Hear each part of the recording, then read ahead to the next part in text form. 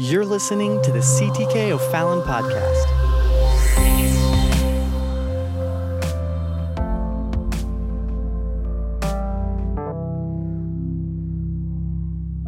Amen. It's good to see you in the house of the Lord here tonight. You're here on midweek, and this is midweek Bible study where we go to the Word of the Lord and we're walking through the book of 1 Corinthians and just letting the Lord speak to us.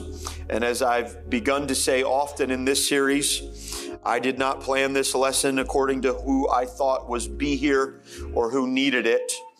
And so let the Word of the Lord just, amen, speak to your heart. But I thank God for His Word. How many love the Word of God? And the Word of God is relevant. And I don't want to ever enter towards the Word or handle the Word lightly, take it easy. But we want the Word of God to have a holy reverence, amen, in our life. This is the Word of the Lord, amen. And this is profitable for all. It's all profitable for instruction, correction, and reproof. And we're going to go to 1 Corinthians chapter number 7, amen. And everybody said amen. Amen. God bless you. You may be seated. And we're going to pick up here where we left off. We closed out the chapter last week, or we closed off the session in the 5th verse of the chapter. And we're in a unique passage here. Paul is addressing some critical issues within the church. And he has gone from his reproofs of things that are taking place into the church. He has gone from that to answering questions that they have asked. And so he's writing back to them his answer to them. And we are here now dealing with the concepts or the themes, if you will, of pertaining to human sexuality, marriage, and singleness, divorce, and other issues involving that. And so this is a sensitive topic because the day and age in which this letter was written, they had perverted, polluted God's ordained concepts of sexuality and human relations. And so Paul, interestingly here, writes to them a public response to their question. And he writes it in this letter to be read and taught from publicly in the churches, and not just in a session of male or female, but both. And so this letter, when Paul writes it, is going to be read in the church, in the audience of those that are both single and those that are married, in the audience of those that are both male and female. And this seems to be what some would consider a forward topic, because he is delving into the issues of how marriage works, what it's about, and how sexuality works. And this ought to be a relief for us when we come to this passage. When we come to this passage, this ought not be something that we stick our heads in the sand and pretend like this part of Scripture is not there. But this ought to be a relief for us in our day and age, because what Paul is doing is he is redeeming what God has intended. And he is taking the concepts that man has polluted, that the enemy has perverted, and he's redeeming these, and he's putting them back into their natural process and their intended process. And this is important. It's important that all Christians, whether single or married, understand God's concepts and context or instructions for marriage and what that is. Just as important as it is for married people to understand that to be single is not to be less than. And singles don't look down or up to marrieds in the church. And married couples are not to look down upon single couples, or they're not to look at single couples with envy.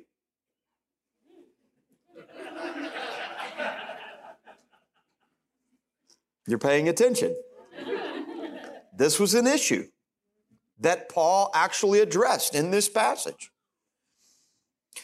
And he tries to restore to us the purpose of life is bigger and beyond, if you will, the temporal confines of holy matrimony. As sacred as it is, as God ordained as it is, life even goes beyond marriage.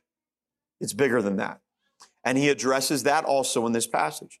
So this passage is so deep, and there's so much here that we could hang on every word. You could go through with a fine-tooth comb, if you will, and dissect the sentences and look at examine what is being said, note what is not being said, and then make those applications into your life. So Paul is speaking both to singles and he's speaking to marrieds. And the reason why he's speaking about these subjects publicly is because in the church in that time, as we read from this, we can understand that there were marrieds that were wishing to be single, and there were singles that were wishing to be marrieds. And Paul is even going to be so bold in a certain attempt where he's going to say, no, actually right now, I'm not speaking of the Lord, but I'm telling you, it's not in your best interest that you get married. So then do we take from that then to be married is horrible or bad, or that's not God's first option? As the church in historical times, the church at large, I use that term loosely, in historical times has looked down upon marriage and thought, oh, marriage is for those that are less spiritual, that can't control their animalistic natures, and bless God, here are we, the celibate of God, living for the Lord. And Gnosticism grows out of this kind of concept that I'm just going to live this life of absolute horrible fastings and everything else, and look at me, it makes me so spiritual. That life actually, if anything, proves the glory of marriage. Because when you say, look at me, how spiritual I am, I'm going to go live in the wilderness, and I'm only going to eat this, and I'm not going to eat all the other things, and I'm going to go out here, and I'm never going to have a spouse in my life, and look at how holy and close to God that I am. And actually, yeah, you're trying to make yourself miserable to say how close you are to God. In actuality, you can be a Christian and not have to live in the wilderness and eat anything you want and have a spouse and be joined together in holy matrimony. And so Paul is addressing all of these things here together. So this is a very, very relevant and an important topic, and a chapter of Scripture that I think we ought to be more familiar with than we are. And we ought to be more versed than we are. And we ought to let this impact us in its God-given ways more than maybe perhaps we do. And turn off Hollywood and turn off the social self-appointed prophets of our day that frequent all the TV shows telling you how to have your best life and your best happy marriage and everything else, and get back to what the Word says about this. So we picked up here, we stopped at, we sort of ran through, but we stopped really at verse number 5. And I can't just jump back in here without setting it up. He says, now concerning the things of verse 1, whereof we wrote unto you, it is good for a man not to touch a woman. We established that last week. That's talking about sexual immorality. Nevertheless, to avoid fornication, or the Greek porneia, or sexual immorality, let every man have his own wife, and let every woman have her own husband. That is one to one being joined together. Let the husband render unto the wife due benevolence, and likewise the wife under their husband. The wife hath not power of her own body, but the husband. And likewise also the husband hath not power of his own body, but the wife. And we talked about how in marriage, the concept, the takeaway here is that marriage is a ministry. And you are in marriage, you are to minister to the other, and you are to serve them. If you don't want to serve somebody else, do not get married. It's like, I'll never forget the time when we were home, and a friend in my youth group said, he was leaving. He said, well, this is my last Sunday. I was like, well, where are you going? He said, well, I'm going to join the Army. And I said, well, really, why are you joining the Army? He said, and this is literally his words, I'll never forget this. He said, I'm sick of people telling me what to do. I'm sick of my mom and dad telling me what to do. I'm sick of everything.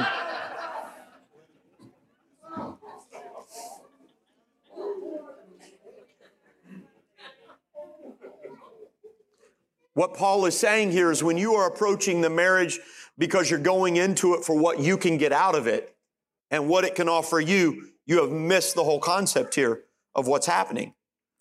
In marriage, you are a servant to your spouse. You are a minister to your spouse. You put your needs on the back burner and you tend to the needs of the other in the house. You come last now, not first. If this is not your concept, why are marriages having so many problems today? Because that's not how it's presented. That's not how it's painted. In our world today, it's all about what I can get. And look at what he says. He goes on to verse 5, defraud not one another, except it be with consent for a time, that you may give yourself to fasting and prayer and come together again, that Satan tempt you not for your incontinency. And that is translated in most other places for your lack of self-control. And here when he's talking about defrauding not one another, he literally says that for you, when you enter into a holy matrimony, to become one flesh, you are not your own. And you are now given to that other person. And when you go and in that marriage, you withhold yourself from the other, he literally says it is defrauding the other person. And he says that's not the attitude. That's not the thing. You don't play games in your marriage. You don't play these kind of games. And when we play these kind of games, it causes all kinds of problems and frustrations. Look at what he says. He said, defraud not one another. That's the rule. That's the standard. You are here to serve the other. This has to be your intent. And then he gives an exception. And note here that what Paul does is Paul is permitting something. Now, I want us to highlight this. Paul expects, this is important. Look what he says. Defraud not one another, except it be with consent for a time. So he says, if there is to be any withholding in coming together, he's saying it should be with consent. So that means you can't just go to the other person and tell them, oh, by the way, this is my schedule for the month and you're not included. And he says, and then it should be for a limited time. You're not going to get this teaching everywhere tonight. Look at what he says, that you may give yourself to fasting and prayer. I also would like to digress here on another note that Paul expected there to be fasting and prayer in the home. So now we're hitting on all kinds of buttons that are going wrong in most marriages today.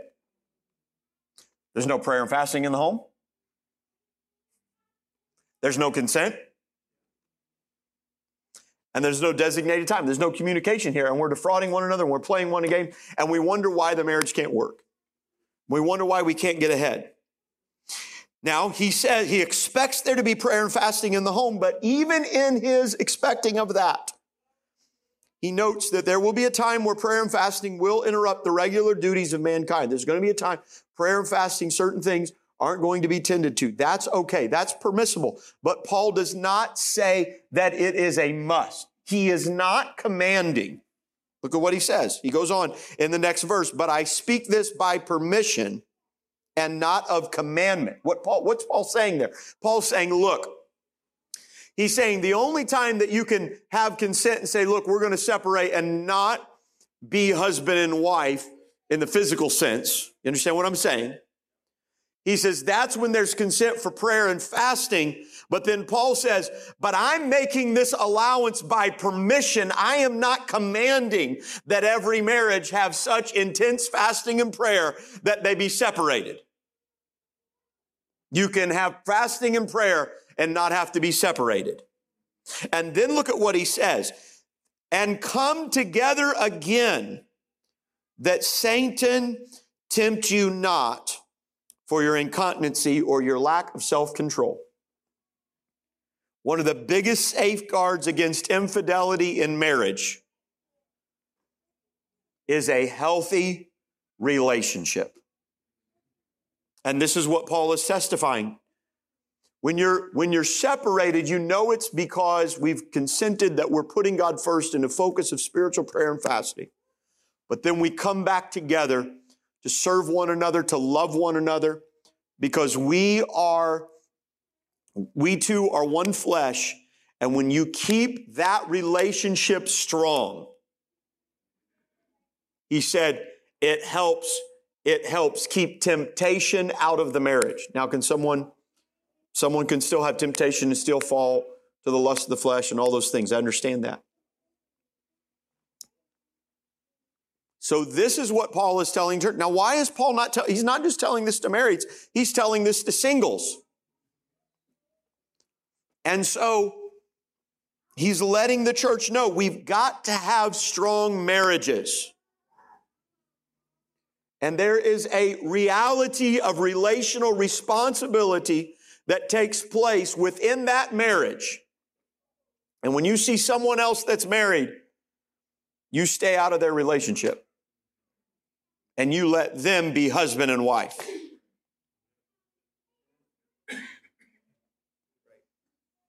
Don't try to be best friends with a spouse of the opposite sex. Because you're not their spouse. And Paul says, look, he said, don't play games and defraud one another and withhold from one another, because when you do, you are allowing Satan an opportunity to come in to tempt them. To tempt them. Because they're living a life of expectation that, hey, we are together. This is our marriage. You and me, it's us against the world. We're together. We are one in Christ. And when there is cause for frustration and cause for question in that, you are bringing in all kinds of frustrations from someone who's living in a marriage frustrated and somebody that is living a celibate life knowing, hey, I'm living my life for God and I'm not involved in that, not focused in that. When you have a spouse that's trying to work on the marriage, they're a whole person. And so they're trying to work on every avenue of the marriage. And so when you're resistant and withholding yourself, there's temptation that comes in this place. Now, this is shocking that Paul is actually writing about this. Paul is not just leaving it for them to work this out, but Paul himself is actually giving clear and public instruction on this. Look at what he says. Now, he goes on in verse 6, we already read that, and he's saying, look, we understand that this abstinence, he's not commanding periods of abstinence in marriage, but he's permitting that there be a period of abstinence in marriage with consent for a designated period of time. And the thing that we assume, most scholars assume, that he's addressing in the church is that there were people in the church that were so focused on the kingdom of God and the times and the situations that they were forsaking their marital duties and responsibilities as if they weren't married. And Paul's saying, no, you are married. This is not the time to skirt that relationship. Look at what he goes on here in verse number 7. For I would that all men were even as myself. What does he mean by that? Single. That's what he means by that. Now, some believe, and we don't know, we can't prove, but some scholars believe that Paul may have been a widower or a divorcee or something, because when he speaks about marriage, he does so in Romans, he does in Corinth, he does in other places. When he speaks about marriage, he speaks as one. He has such a great understanding and a healthy biblical concept of it that it's as if he's speaking about something that he does know about. But yet he here now is saying, I would, now note what he says, I would, not God would, I would that everyone be as me. And he said, but everyone hath his proper gift of God, one after this manner and another after that. So what Paul says here in verse 7 is Paul is acknowledging that not all would be married.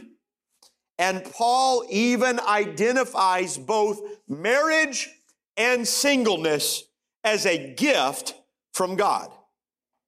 Now, this is countercultural because in the Corinthian culture, in the Greek customs of that day, if you were not married, you were a nobody.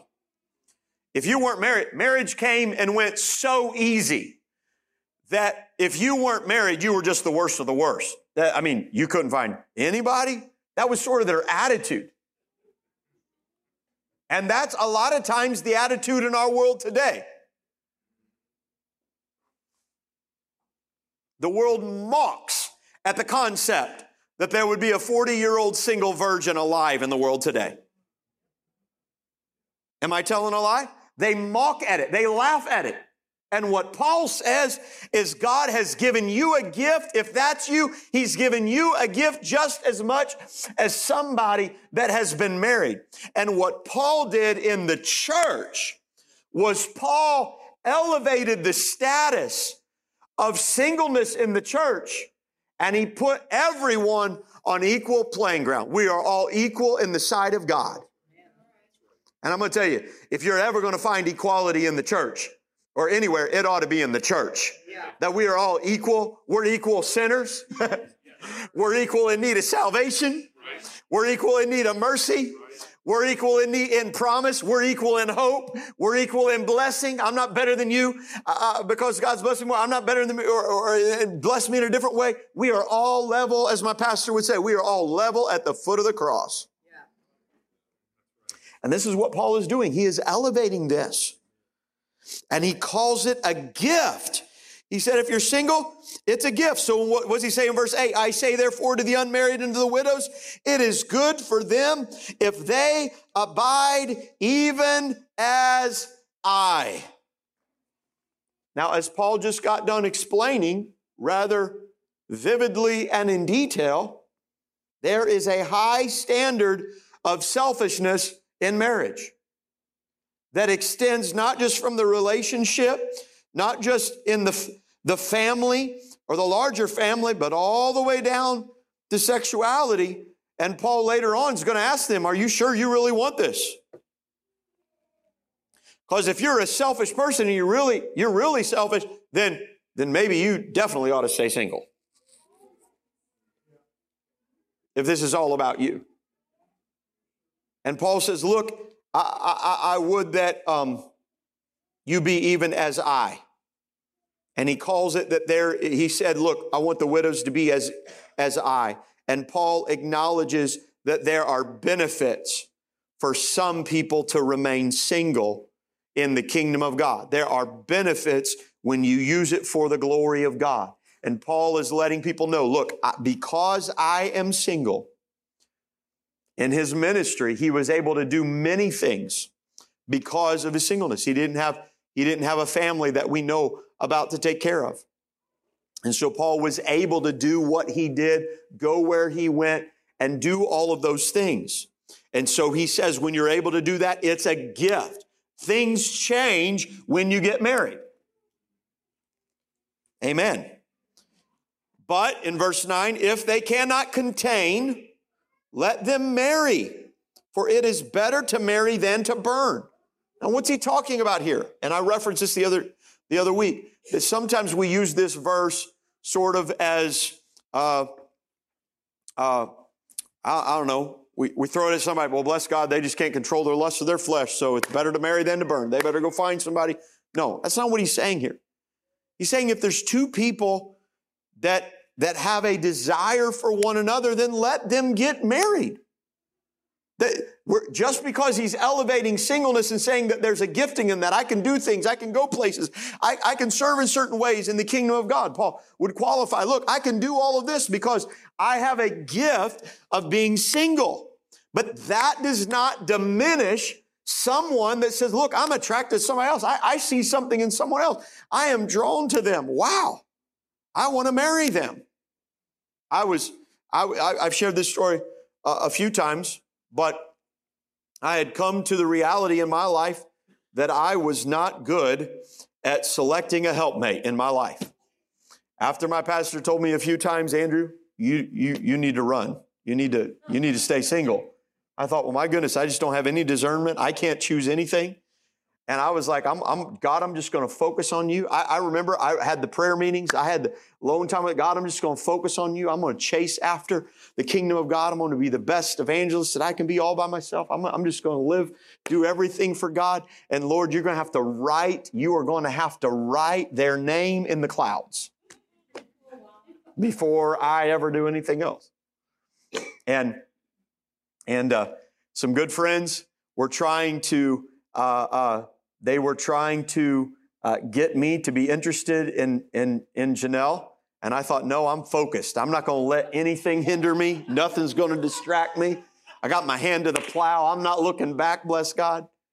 And they kept trying to get me to pay attention to her. And people even arranged that we would show up at the same events and she would be there. I mean, they went through this whole elaborate thing, months and months and months. And we were at a meeting together and somebody was taking pictures of her, and then they gave me the pictures. This is before, pictures on your cell phone kind of thing. They had the pictures developed, and they gave me the pictures of a group, and there she was. Look at this. Isn't she pretty? Yeah, she's gorgeous. Yeah, isn't she pretty? Yeah, but I don't need this in my life. And I remember, I'm going to tell you, this is just my story. It may not be your story. This is just my story.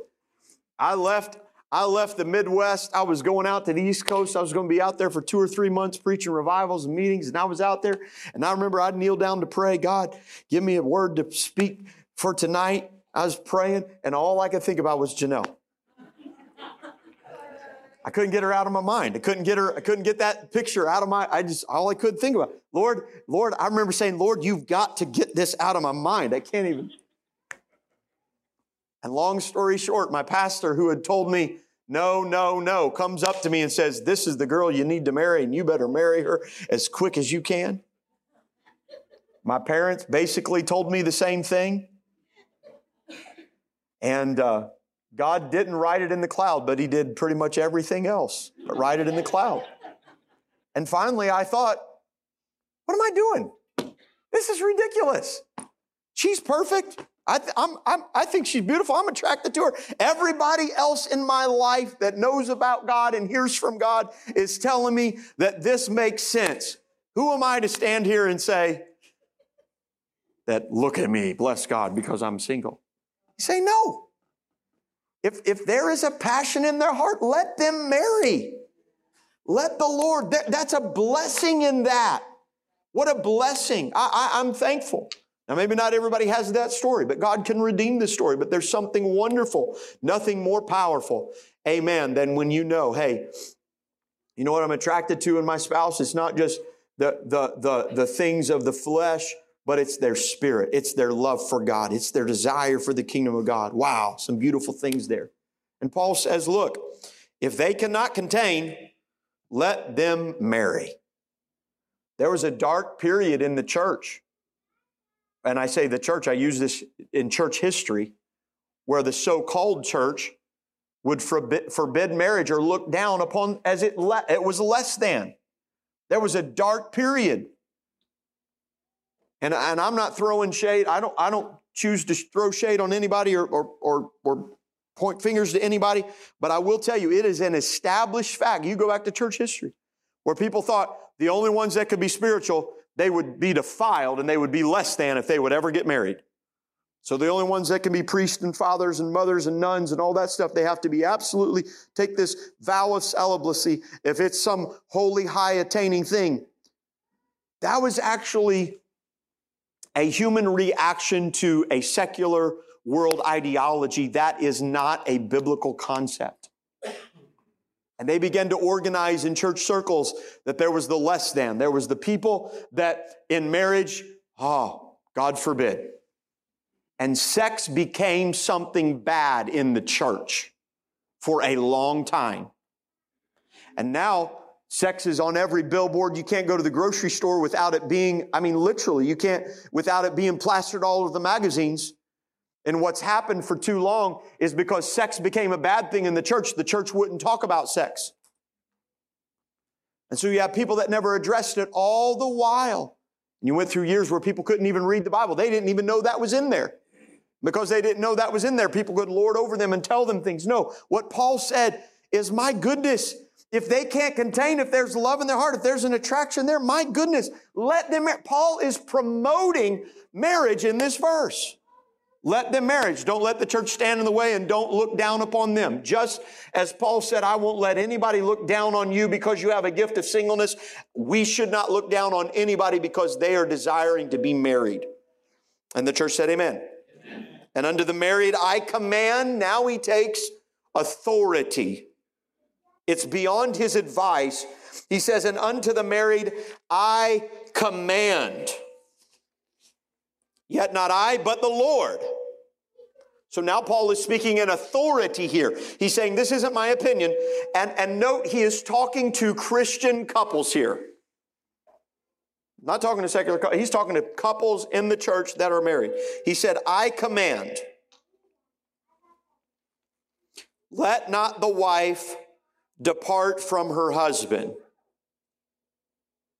Now, this is strong language. Paul is turning to a strong tone. Let not the wife depart from her husband. This is the issue that was going on in the church. People that were saying, well, I'm in the church now. I'm just sold out to God. I love God. They got saved, and all of a sudden their salvation in their mind equated, well, I don't need to mess with the marriage anymore. And this was the problem that was coming in the church, where people were saying, look, I'm putting God first, and they were justifying their delinquency in their marriage for the cause of the kingdom of God. And look at what Paul says. He says, let not the wife depart from her husband, and if she depart, let her remain unmarried or be reconciled to her husband, and let not the husband put away his wife. Now we have two verses right here that talk about the issue of, that address specifically the issues of marriage, divorce, and remarriage. So in this case, in this context, and these two verses here are not an expose on divorce and remarriage. They're just that. They're two verses where Paul's addressing the issues at Corinth. And he says, look, just because you have a call to the kingdom or you have a burden for the kingdom of God does not give you an out in the marriage by using Jesus as the excuse. You're still in the marriage. Don't depart. So in that marriage, you now have, in that context, you still have a responsibility. And he spoke this not of himself, but of God. You still have a duty to your spouse under the authority of God. So you cannot say, well, I'm going to go serve God and neglect the duty, because that's disobedient to God. You can't say, I'm obeying God by disobeying God. That's an oxymoron. So he says, let not the wife depart. And then he says, and let not the husband put away his wife. So don't let the husband go and divorce his wife. Now, this is a really interesting thing here, because Paul says to the wife, he doesn't use the exact same language, and so some have argued over this, and I make you aware of this, over whether or not when he talks about letting her leave, whether she's just entering into separation or whether she's actually fulfilling a divorce. Others would understand in the Jewish custom that the men were the ones that had to go get the divorce and give it to the women. The women did not have to give a bill of divorce to the men. And so others suspect then, well, maybe that's why he uses the language with the man saying, do not put away your wife, or as Jesus says, that was their phrase in that day for to divorce a wife. Do not divorce her. And he doesn't give the exception to the man, but he does give the exception to the woman, which is an interesting thing here. And maybe we shouldn't hold too hard on that, because again, this isn't an expose of it, but look at what he does. He does give the exception, and the exception is in verse 11, and if she depart, let her remain unmarried. Now, by that extension, we would think then that he is in fact talking about divorce in verse 10. And if she does decide that I am so called to the kingdom of God that he's in the way, I can't live with him, I can't be his wife anymore, Paul says, then you cannot remarry, because remarriage would constitute adultery in the context that Jesus already established and in the context of what's been established in Deuteronomy. And then he goes on, why should she not be unmarried?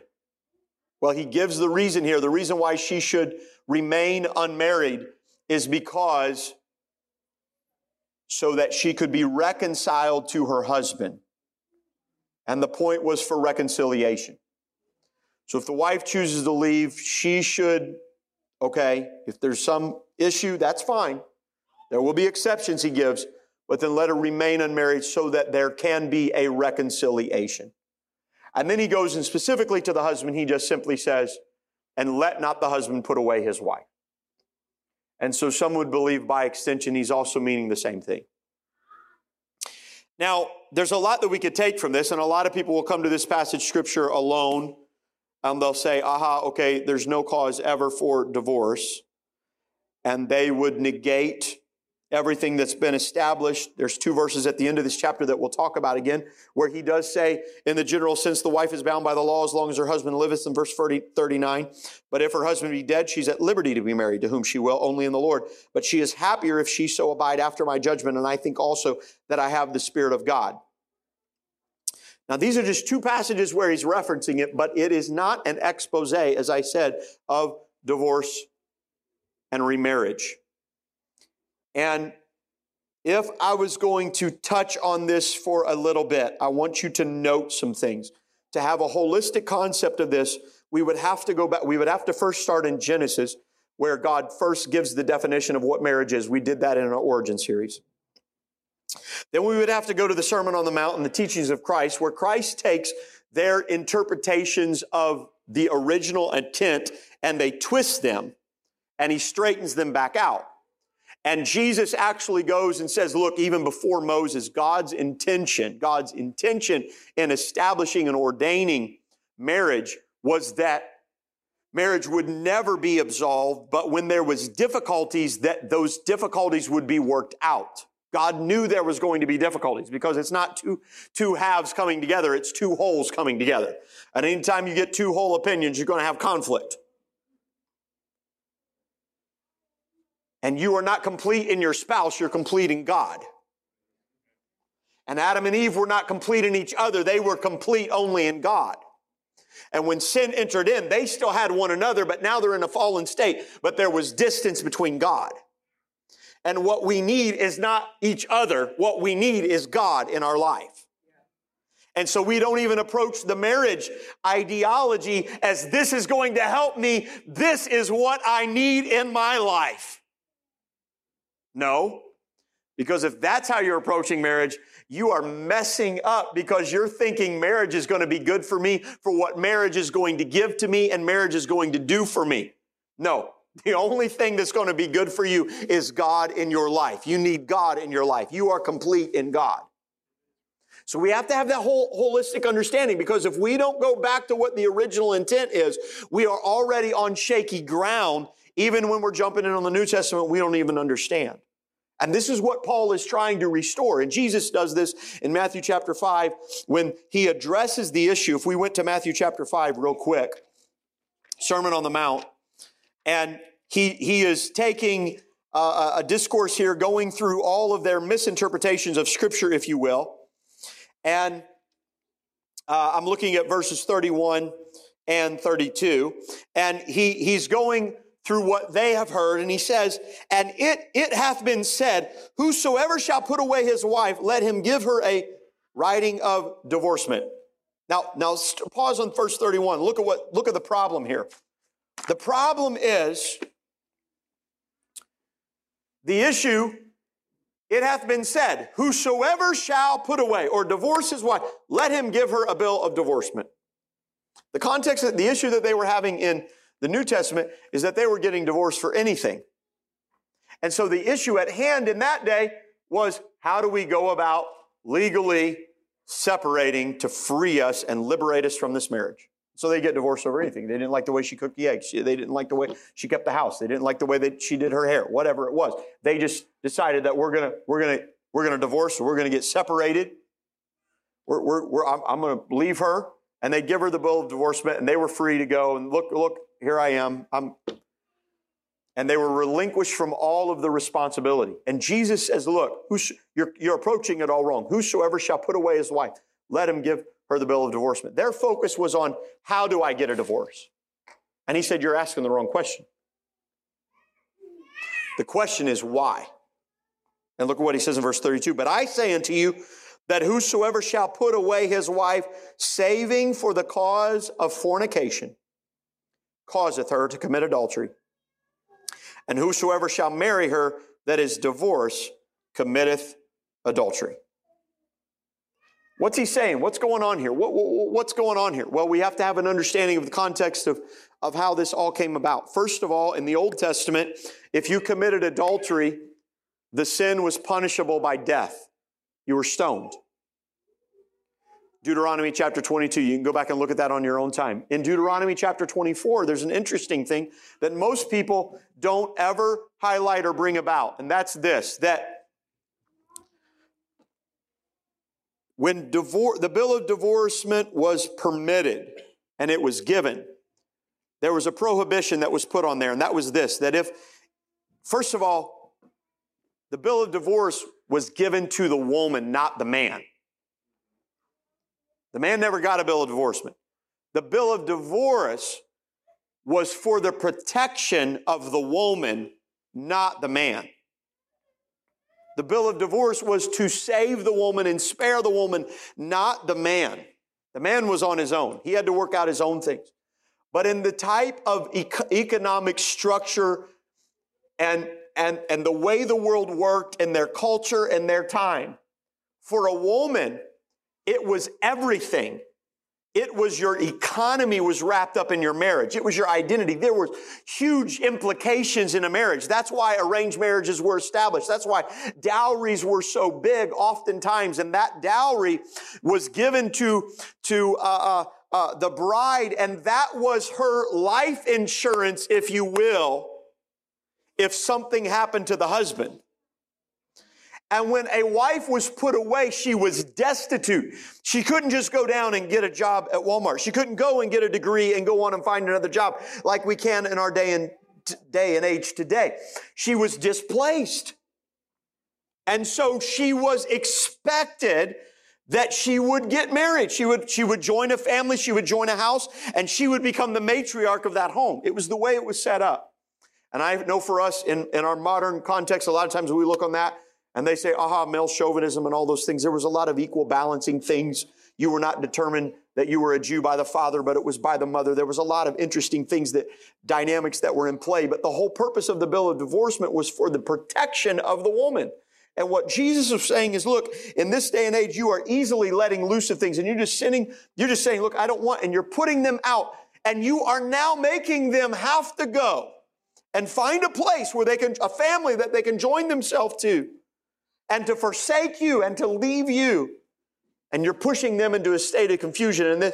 And there's just adultery all around because nobody is enforcing the responsibilities that are going on here. And so Jesus takes it back and says, look, you're coming up with every excuse and reason for this. And the Lord says the only permissible thing for the dissolution of the marriage is death or fornication. And fornication is the Greek word porneia, which is where we get our word, our transliterated in the English language, and by extension, pornography. And so fornication included all of those, a lot of those sins there, a lot of those things that take place there. But even in the case of that, there was times where there could be mercy or there could be grace. And there had to be multiple witnesses. It could not just be one person's hearsay. It could not just be one thing. There was a lot of checks and balances in there. And the bill of divorce often in practice was a merciful thing that a husband would do in the case of adultery so that his wife would not be stoned. In practice, a lot of times that's how they would act that out. But the purpose, and this is a very important point, the purpose of the bill of divorcement was not just to annul the marriage legally, but was to qualify the woman for remarriage. And so the woman was permitted to get married again with that bill. She could not get remarried without that bill of divorcement. And so here Paul is coming to the church and he's saying, look, you cannot forsake your marital responsibilities and relationship just because you are called into the kingdom of God or you love the burden that the Lord has placed on you. And he says unto them, let not the wife depart from her husband, and let not the husband put away his wife. And then to solidify it and strengthen the value of the marriage, talking about that, people would come up with the exception, aha, but my spouse doesn't love God. Okay? But to the rest speak not I, speak I not the Lord. If any brother hath a wife that believeth not, and she be pleased to dwell with him, let him not put her away. And the woman which hath a husband that believeth not, and he be pleased to dwell with her, let her not leave him. So Paul says, look, if you are in a relationship where one does not believe in God, we're not talking a struggling believer. We're talking about somebody that does not believe in God. Paul says, but they're content to allow you to be a saint and a child of God, then do not depart. You stay and remain faithful in your marital relationship and all of that implies. And look at what he says here. He says, for the unbelieving husband is sanctified by the wife, and the unbelieving wife is sanctified by the husband. Else were your children unclean, but now are they holy? Now, what is he saying here? He's not talking about salvic sanctification. He's not talking about salvation. If the unbeliever is not saved and does not believe, just because a spouse is believed, they do not get into heaven on proxy because of your belief. But what he's saying is the Holy Ghost that's in you is so powerful that your home is sanctified because of the Spirit of God that's with you. And that your children can be sanctified too because of the power of God that is in you. He is literally saying that. Don't you say, well, my husband or my wife is not a believer, so therefore I must leave them because I've got to protect my children. He says, no. You think God is that weak? The Holy Ghost is powerful enough to sanctify your house and to save your children, to cover your children that would have been unclean, but now are they holy. And look at what he says. But if the unbelieving depart, then let them depart. If they look and they say, no, I don't want anything to do with this. He said, then don't fight them, let them go. A brother or sister is not under bondage in such cases, but God hath called us to peace. So what does he mean by bondage? Bondage, what's the bondage? That allegory, that analogy there, when you are married, you are in the bonds, as we say, of holy matrimony. You are bound. I am bound till death do us part. I am bound. There's another reason. People, if you're single in here and you don't want to be bound, you want anybody telling you what to do, where to go, or what to have, don't get married. Paul says, but when you're married, you're bound. But if someone leaves you, if somebody walks out of the marriage because of your faith, you don't leave the marriage because of your faith, but if somebody leaves you because of the faith, you are not bound, you are released from that. You are released from that. And so if you're not bound, you're released. And you're released just as if they were dead. You're released just as if there was fornication and a divorce was permissible in there. You're released from that. You're not bound under that. And he says, you're not under bondage as in such cases, but God hath called us to peace. For what knowest thou, O wife, whether thou shalt save thy husband? Or what knowest thou, O man, whether thou shalt save thy wife?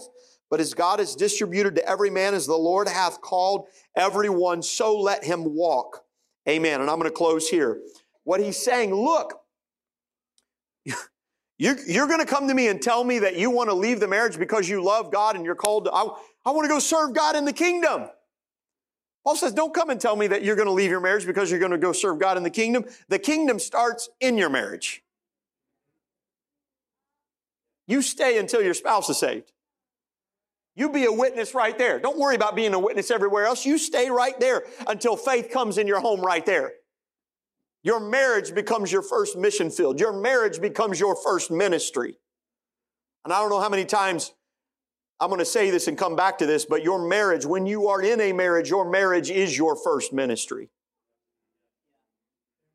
And it doesn't matter how many other people I reach or save or heal or whatever, that's my first ministry. And it's too easy for us to compartmentalize and for us to be selfless in other ways, but selfish the moment we walk back through the door of our own home. That should be the place where I'm most selfless. That should be the place where I'm most honest, where I'm most who I am. And look at this.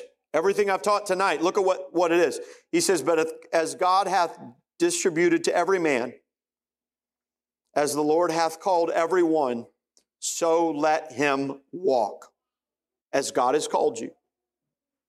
God didn't get you out of the marriage to save you. He saved you in that marriage. My marriage is a mess. Yeah, it's a mess, but God was able to save you in your mess. So if He is able to save you in your mess, He can redeem your mess. So don't seek to run away. Walk in the thing that you are called in. And he says, look at this last phrase. This is very important. And he says, and so ordain I in all churches. You know what Paul is saying there? He's saying this isn't just my opinion. This isn't just specific instruction for the Corinthian church. He says this is ordained. This is doctrine for all churches. What I'm teaching you here is not just applicable because Corinth has this gross perversion with sexuality. He says, what I am teaching you here is applicable everywhere. Jew, Gentile, Greek, it doesn't matter. These are things that we've established in the church. Amen. Amen. Amen. Amen. Amen. Well, here we are. That's as far as we're going to go tonight, and we'll pick up next week, where Paul deals with the next issue, that the next excuse they were using for getting out of their marriage. The Lord's coming. Heard that one before. And so Paul's going to address that. Amen. God bless you. Would you stand together tonight? I want to tell you, marriage is a gift when it's under the umbrella of the Lord. Singleness is a gift when it's under the umbrella of the Lord. And marriage is fine and singleness is fine. It is equal place in the church, equal footing in the church. Don't look at somebody and say, well, they can't minister to me, bless God, they've never been married. They don't know what they're talking about. Well, just because you're married, you all of a sudden know what you're talking about? No, we're equal in the body of Christ. And so it's a gift. And we're not complete. Also, don't go to someone that's single and make them feel bad. Bless God. Don't go up to them. You know what? Come on, kids, come on down here. Come on down here. You're all right. You're already in here. You're hearing what I'm saying. Janelle and I were married for 14 years before our son came along. And good, meaning people would come up, I'm so sorry that you don't have any children yet. What? Don't do that. Don't go over to somebody and say, oh, honey, I just don't know why you're not married yet. You're beautiful. You're not helping them. Come on. Nobody's going to help me preach on Wednesday night. No. You are fine just as you are because you are complete in Him. Yeah. And when I look at you, I don't see a less than. Amen. When I look at you, I see Holy Ghost filled, baptized, redeemed, blood bought. And that's all, amen, that you need. Amen, amen, amen. Amen. Because, you know, the sad reality, marriage is one of the greatest assets God could give to you and God could bless you with. But the sad reality is we're not married forever. that this life's going to pass away. And in the end, what are we all trying to do? We're trying to make it to a heavenly home over on that other